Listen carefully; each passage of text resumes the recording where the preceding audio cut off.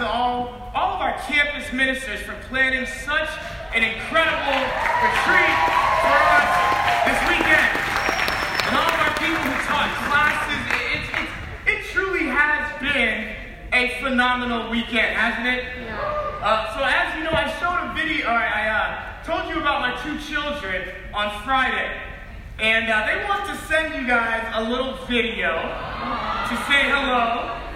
So try really hard to understand what they're saying. One of them is about to be 4, the other one's about to be 2. So cute. Wait, do we have audio? Let's run that back. Give me a thumbs up when we're ready. Okay, we're holding on. You know, you gotta start them young, right? Am I right, Georgia? Am I right? The Bible says, train a child in the way they should go. And when they're old,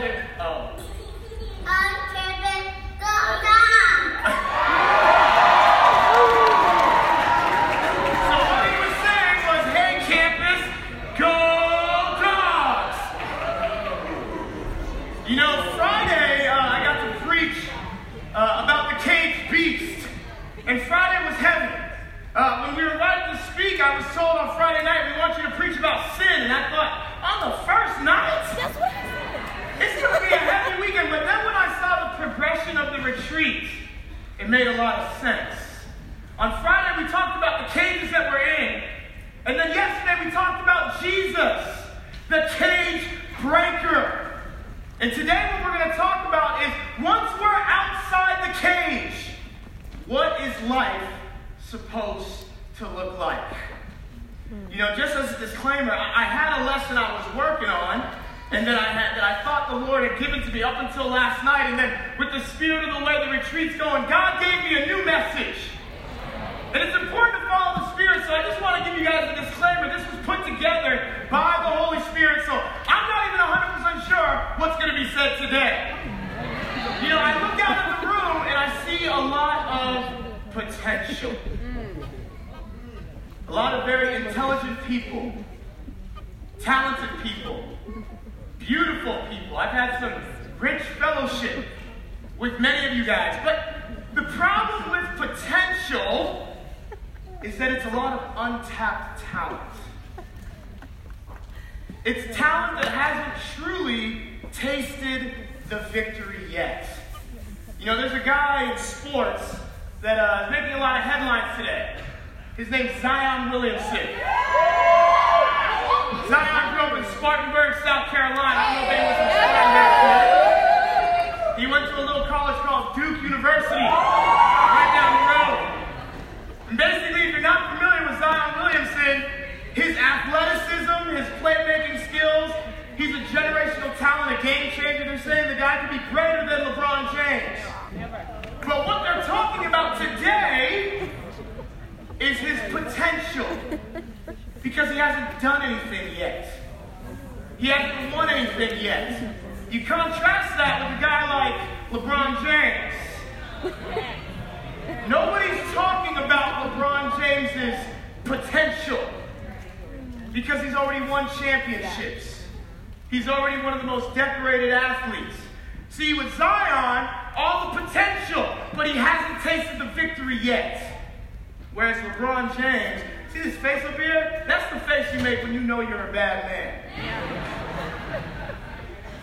You know, I think we've done a lot of great things. We've done a lot of great things here in the Southeast, to the glory of God, amen? But we're just scratching the surface, guys. There's still so much more to be done. God knows we are capable of more. You know, I don't know how many of you have been watching that new series on Disney Plus, The Mandalorian.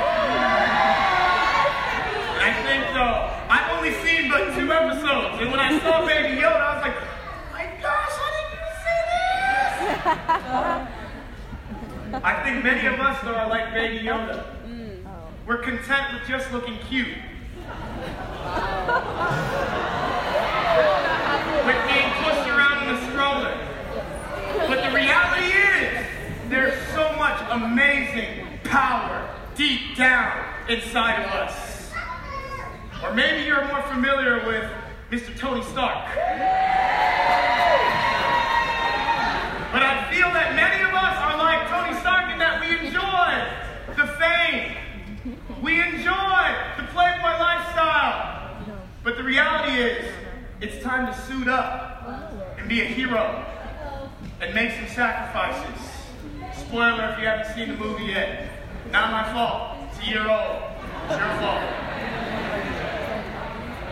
You know, there's a quote by James Faust. He's an American religious leader, lawyer, and politician. He says, it's denial of the divinity within us to doubt our potential and our possibilities. It's denial of the divinity within us to doubt our potential and our possibilities. Paul wrote in Romans chapter 8, verse 31, he said, what then shall we say in response to these things? If God is for us, who can be against us? The title of the message today is Release the Beast. Let's go to God in prayer.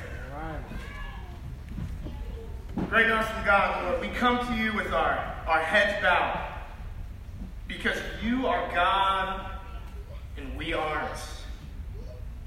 God, you enable us to do anything. Lord, we call upon your Holy Spirit to speak through me, God, so that all of our hearts, all of our minds are inspired by your word. God, we pray for your Holy Spirit to give us conviction today. Father, we thank you for answering this prayer in advance. And in Christ's name we pray. Amen. Amen. Amen. Turn with me to Romans chapter 8. And honestly, I'll be real with you. Romans chapter 8, when I was told this was going to be the text today, I was super excited. Romans chapter 8 is my favorite chapter in the entire Bible. And if you haven't read Romans chapter 8, I encourage you, read it today. I was going to get up and read the entire chapter, but I think the Lord wanted me to just focus on a few verses today. We're going to read verses 1 through 17. Now, I want to ask you this question before I read. I want to know, do you believe the Bible is the inspired word of God? Do you believe that the Bible is actually true? So let's read this passage of Scripture together. It says, starting in verse 1. And what I want you to do is I want to hear you say amen if something encourages you. I want to hear you say amen if something inspires you. I want to hear you say, if something convicts you. There you go. Now you sound like you're in church. It says here, starting in verse 1. It says, therefore, there is now no condemnation for those who are in Christ Jesus. Because through Christ Jesus, the law of the Spirit who gives life has set you free from the law of sin and death. For what the law was powerless to do, because it was weakened by the flesh, God did by sending his own Son in the likeness of sinful flesh to be a sin offering. And so he condemned sin in the flesh in order that the righteous requirement of the law might be fully met in us who do not live according to the flesh, but according to the Spirit. Those who live according to the flesh have their minds set on what the flesh desires. But those who live in accordance with the Spirit have their minds set on what the Spirit desires.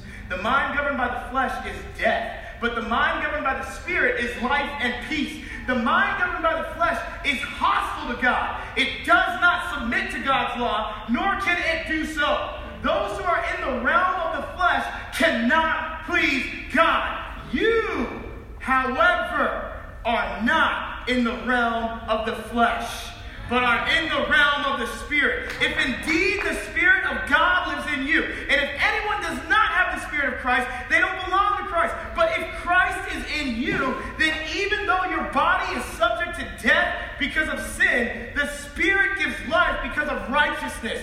And if the Spirit of him who raised Jesus from the dead is living in you, he who raised Christ from the dead will also give life to your mortal bodies because of his Spirit who lives in you.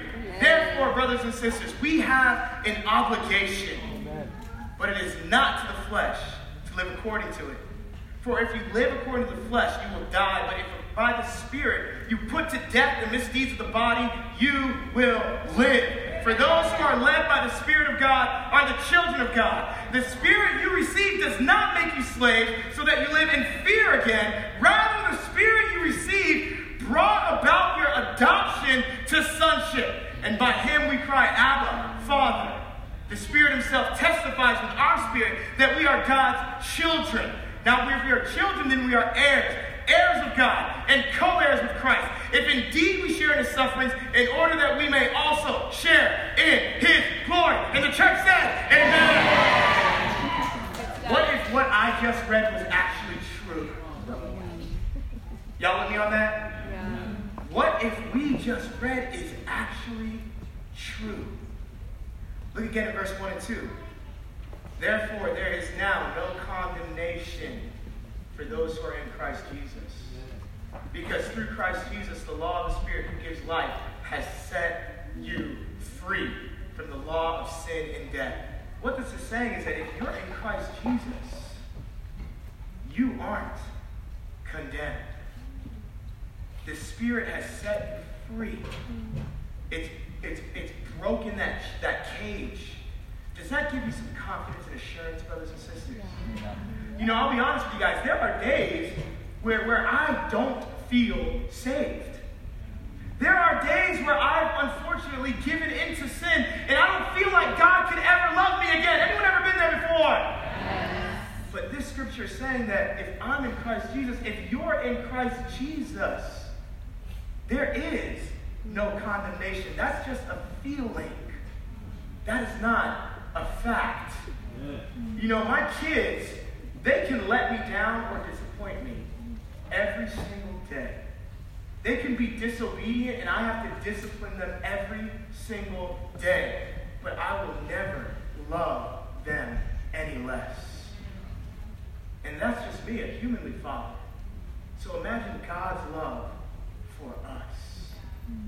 That no matter what we do, no matter what you do, God will always love you. Look again at verse 11. It says that if the Spirit of him who raised you from the dead is living in you, he who raised Christ from the dead will also give life to your mortal bodies because of his Spirit who lives in you. The Holy Spirit, if you have it, what does this mean? This means that we have the power to overcome any temptation. This means that you can stay connected to God no matter where you go. Yeah. You know, my children, as a father, that regardless to where I am or where they are always on my heart and always on my mind. It doesn't matter where I am. It doesn't matter where they are. Why is that? Because they're mine.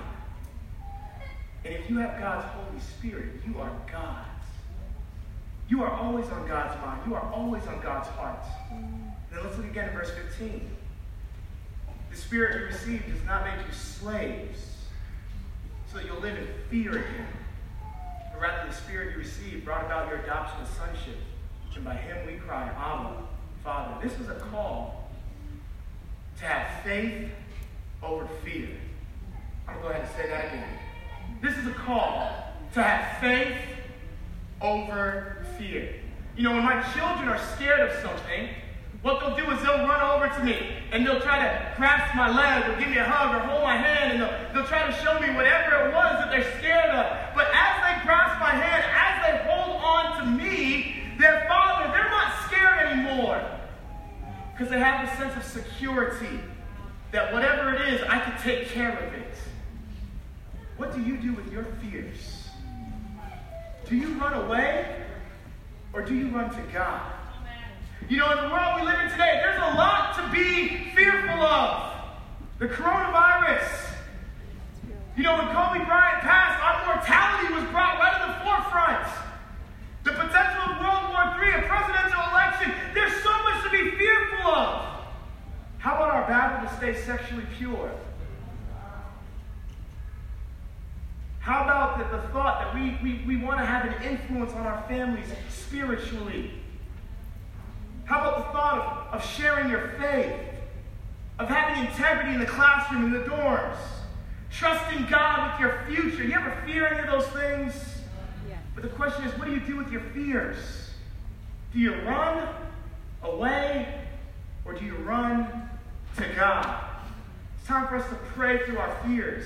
What I want us to do is I want us to view life without obstacles, just opportunities. Y'all understand what I'm talking about? No obstacles, just opportunities. Too often we look at our fears, we look at the battle, but we don't look at our commander. We look at the battle, but not the commander. We fret over what we don't have, and we don't consider who we have. It's not about who you aren't, it's about who you are. You're chosen, an heir of God, a co-heir with Christ, a vessel of God's Spirit. There are no obstacles, just opportunities. I was thinking about Jackie Robinson. You know, our country just recognized Black History Month. Jackie Robinson, in 1947, the first African American to play Major League Baseball in the modern era, when he started at first base for the Brooklyn Dodgers.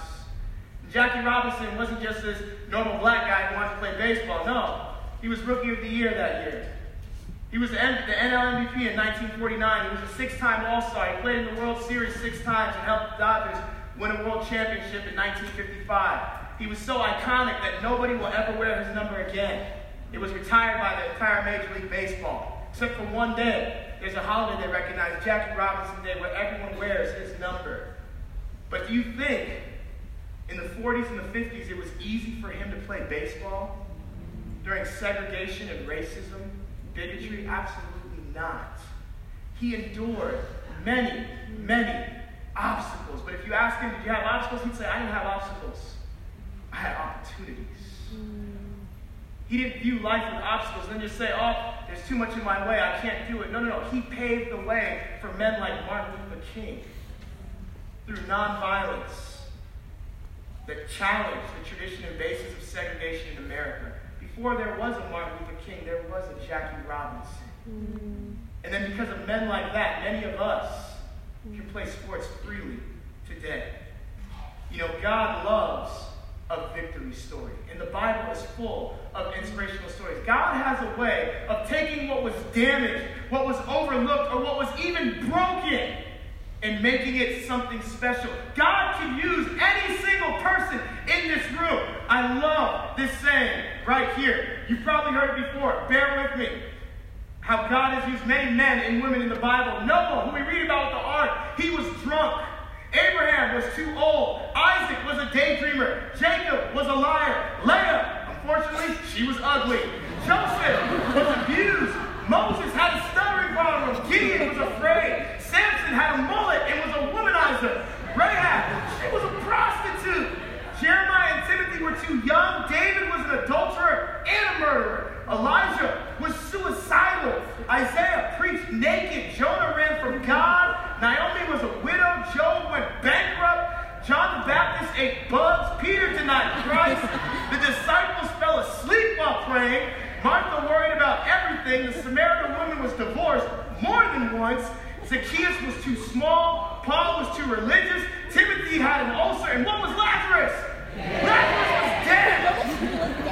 So my question is, what's your problem? What is your problem? If God can use those guys, what is your problem? What God can do, he'll turn your mess into a message. He'll turn your test into a testimony.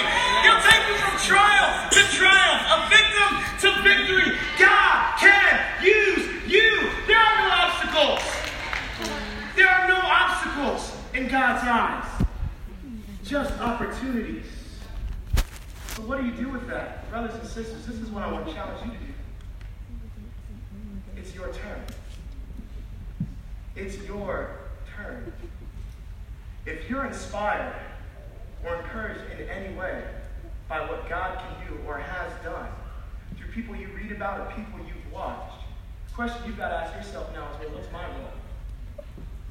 How can God use me? It's time for us to get in the game. Stop watching from the sideline. You know, I want to call out first to all those who've been raised going to church their whole life. Whether it be in our church or any church, let me tell you something. God has been investing in you since you were a child to do something great for his kingdom. You know, I think about Timothy. the books of 1st and 2nd Timothy were written to Timothy from Paul. Timothy grew up going to church his whole life. He went on to lead the church of Ephesus, which was probably 40,000 people. He was a kid that was just sitting in the church pews like us. I want to call to all of us who have been going to church the majority of our lives. Get out the cage. Get in the game. Do something good for God. I want to call out to all those who have positions of influence within their student organizations or jobs or their dorm rooms and their RAs, whatever it is. If you have a position of influence, get in the game. The book of Acts, so many converts in the book of Acts were of people who had influence. And then we're able to help so many more meet Christ. And I fear that many of us who have positions of influence are cheating God by not using that for the glory of the kingdom. Get in the game. Get out the cage. Or if you have the gift of leadership. Jordan just got up here and spoke about it. We have 32 amazing churches across the Southeast, but only 5 with campus ministry staff. And if you have the gift of leadership, get in the game. There's so many people that need to be led to Christ. I remember when it clicked for me, but it wasn't until my junior year of college. And I remember I came across this scripture. You might have read it once or twice. It's in 2 Corinthians 5. The Bible says, "For Christ's love compels us." Christ's love compels us. Because we're convinced that one died for all, and therefore all died. And he died for all, that those who live should no longer live for themselves, but for him who died for them and was raised again. I read that scripture and I said, I can't just live this comfortable life. Going to class, coming back to my home, and then watching reruns of Sports Center or Fresh Prince of Bel-Air. God made me to do more than this. I need to get in the game. And so I look back now and I'm thinking, man, God was able to do some great things with me from then on after my junior year of college, but I wasted 2 years of just being selfish. So many people in my classes that I should have been sharing with, that now I look back and I look at some of their Facebook pictures or social media posts, and I see they're throwing their lives away, and I think, I could have said something. I could have offered some help. I could have shared Jesus. I wasted time. I hope it clicks for you this weekend. Christ's love needs to compel you. I think Jesus' disciples, at one point within his ministry, they got comfortable. In John chapter 4, he was trying to encourage them to go share their faith, and they were like, we don't think it's time yet. And he was trying to get them to get out their cage and stop making excuses and get in the game. And in John chapter 4, what he said to them is, thus the saying, one sows and another reaps, is true. I send you to reap what you have not worked for. Others have done the hard work. You reap the benefits of their labor. Brothers and sisters, we're all reaping the benefits of Jesus Christ, aren't we? Yeah. He's done all the hard work. All we have to do is live a righteous life. We're reaping the benefits of the apostles who started the church. Now we can live freely. A lot of you are reaping the benefits of people in your campus ministry from 5 years ago who did so much hard work. I think of a man named Reggie Coleman, who was like our only disciple at Kennesaw State just 10 years ago. And he was sharing his faith with every single thing that walked by him. Do we have any people from Kennesaw State in the room today? That's the legacy of one man. Wow. You're reaping the benefits of Reggie Coleman. My question is, in 10 years, who's going to reap the benefits of your labor?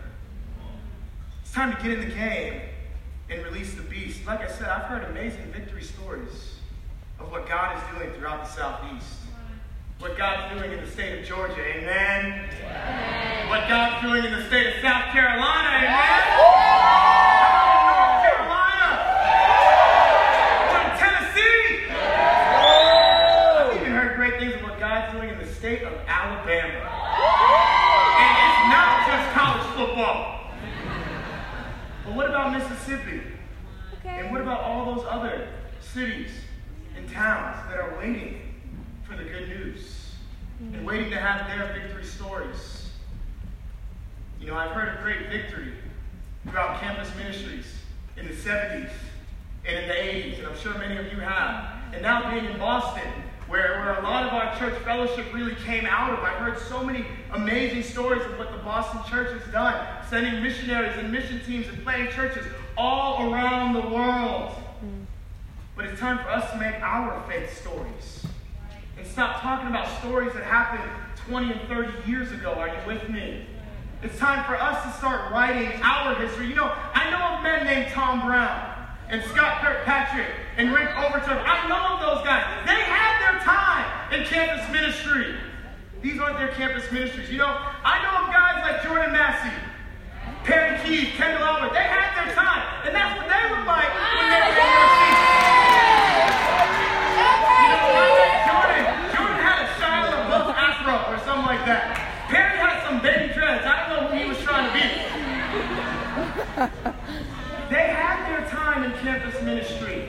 And I think too many of us are looking to them to do the work and not taking the responsibility on our own. Like I said, I know who they are. But my question is, who are you?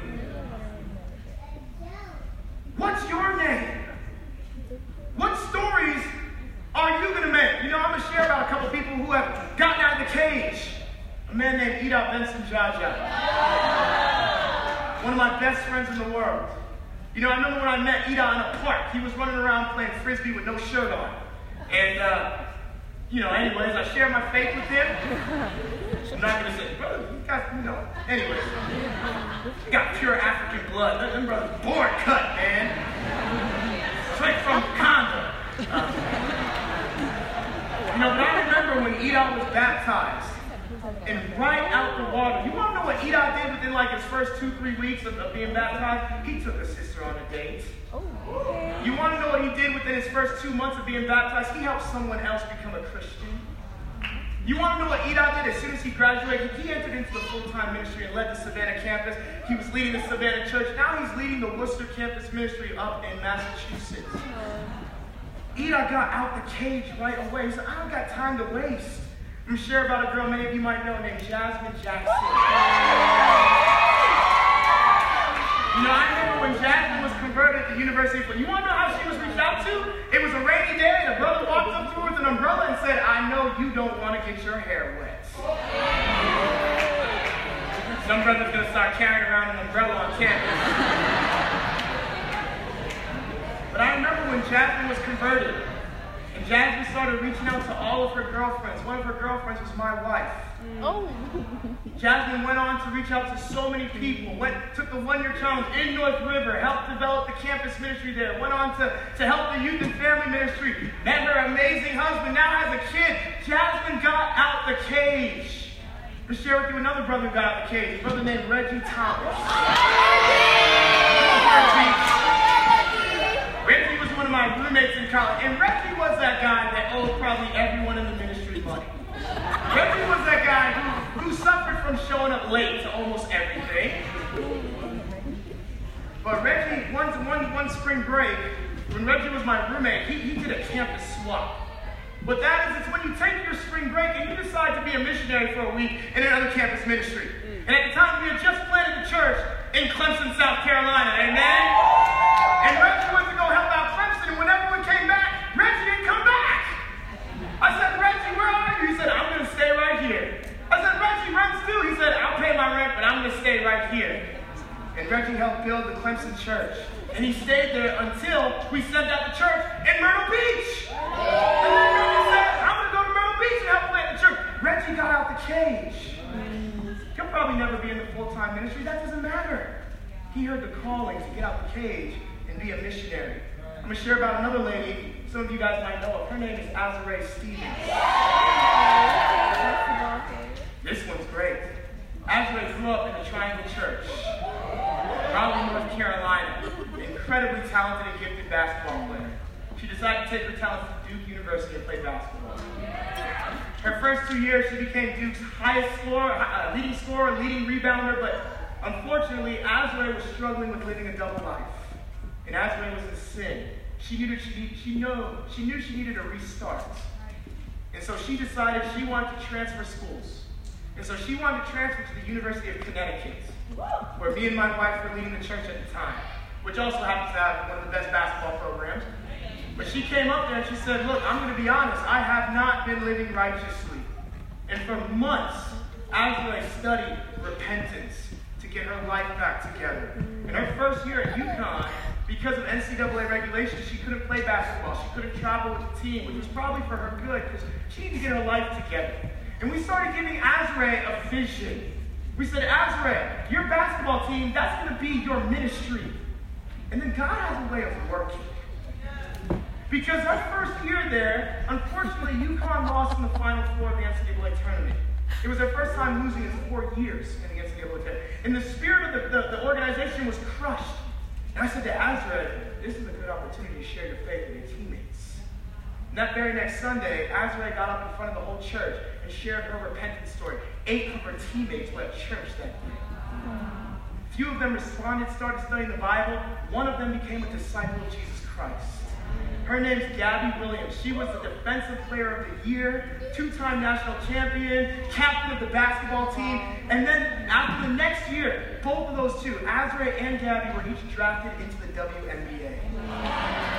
Gabby drafted number 4, Azrae drafted number 6. Now here's where the Holy Spirit does some funny stuff. Just 3 weeks ago, Azrae, who was on the Dallas Wings, got traded to the Chicago Sky to play with Gabby Williams. It was the first Holy Spirit-initiated trade.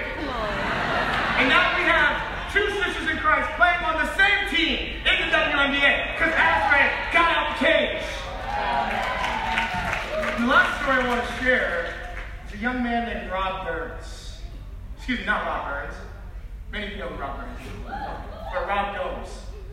Rob is a disciple of the church that I'm in Boston. Rob, before he was a Christian, that guy, the white dude, he wanted to be a rapper. And he went by the name Jay Gomes.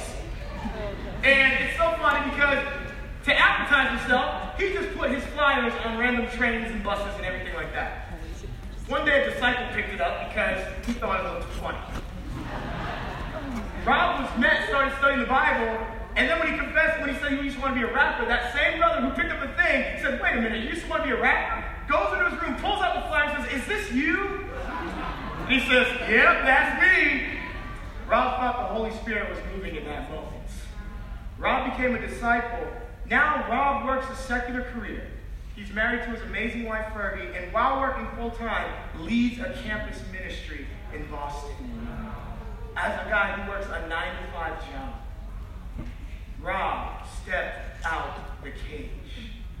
Brothers and sisters, now it's your time to step out the cage. Let's not wait for people to prompt us. The Holy Spirit's been prompting you for a long time. In order to do that, you need to do 2 things. One, you've got to have the Holy Spirit. Acts 2:38 simply says, repent and be baptized. And you will get the forgiveness of your sins in the gift of the Holy Spirit. Whoa, wait a minute, preacher, I never read that before. Be baptized and you will receive the gift of the Holy Spirit. If you want God to move in your life like that, you've got to have the Holy Spirit. Right. But then secondly, when you get it, 1 Thessalonians 5:19, you can't quench the Spirit. A lot of times the Spirit wants us to do stuff, and we tell the Spirit, no, I don't want to go. No, I'm scared. No, I'm busy. No, send someone else. And we quench the Spirit. It's time for us to stop quenching the Spirit. It's your turn. I want to encourage all of us to get a kingdom dream so that we can live uncaged. Are you with me on that? You want to know what one of my kingdom dreams is? One of my kingdom dreams is to help build a campus ministry in the country of Jamaica. Why is that? There are no campus staff in the entire country, the entire Caribbean. There are no elders in the entire Caribbean. My family's Jamaican. I've been able to go there numerous times to encourage, to work with Hope Worldwide, to preach at the church, and I see the need. And my kingdom dream, me and my wife's kingdom dream, is to be missionaries in the country of Jamaica. What's your kingdom dream? What are your goals when it comes to the kingdom? Do you have evangelism goals? Make evangelism goals. Maybe it's, I want to share my faith with one person a day. Maybe one of your goals in your ministry is, I want to go on a date with somebody once a month. That's not a bad goal. Sisters can have that goal too. Brothers, wouldn't you like that? Okay. Someone said, yes, we would.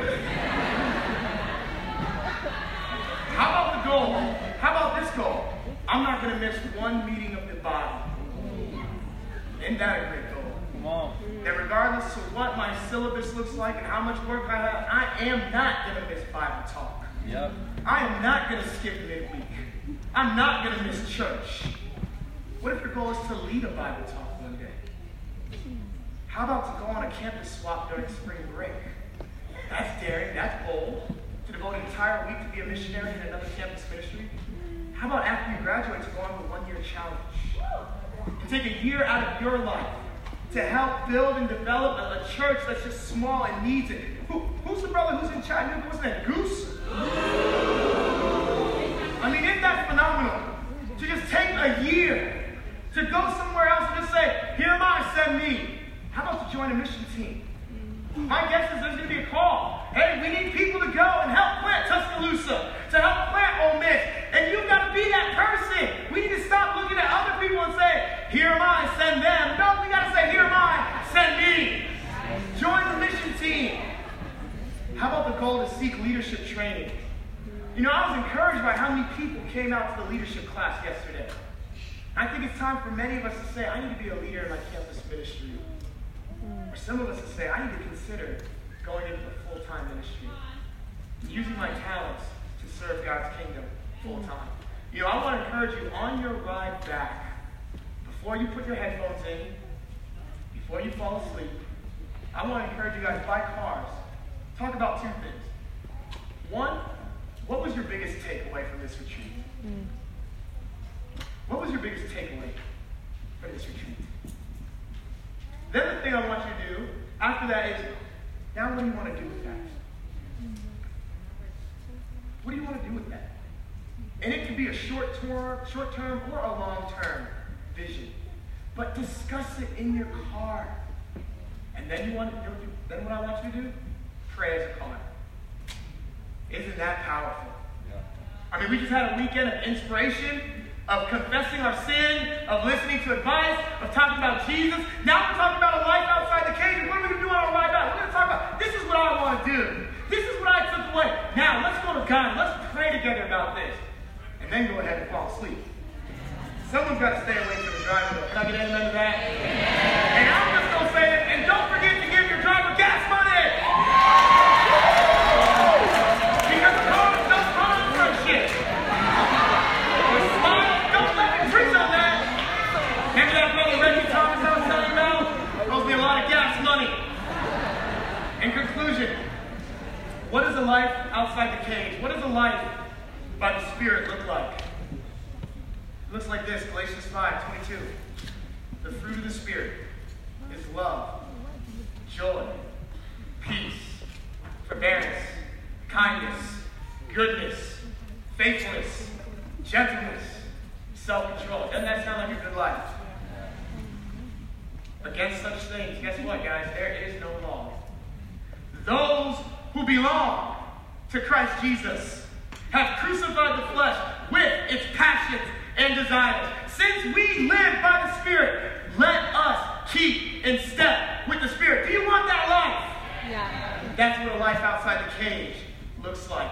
You know, there's a movie that came out about 15 years ago, Coach Carter.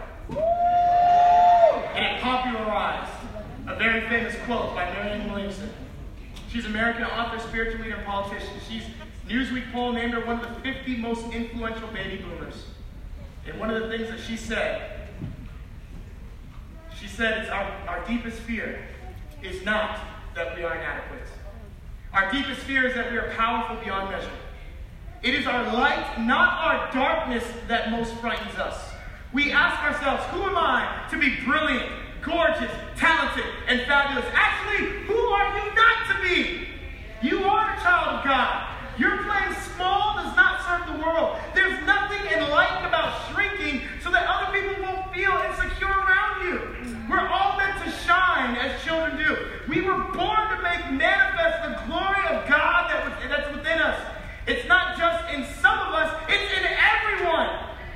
And as we let our own light shine, we unconsciously give other people permission to do the same. As we are liberated from our own fear, our presence automatically liberates others. It's time to release the peace. Look at me again, Romans 8:31. What then shall we say in response to these things? If God is for us, who can be against us?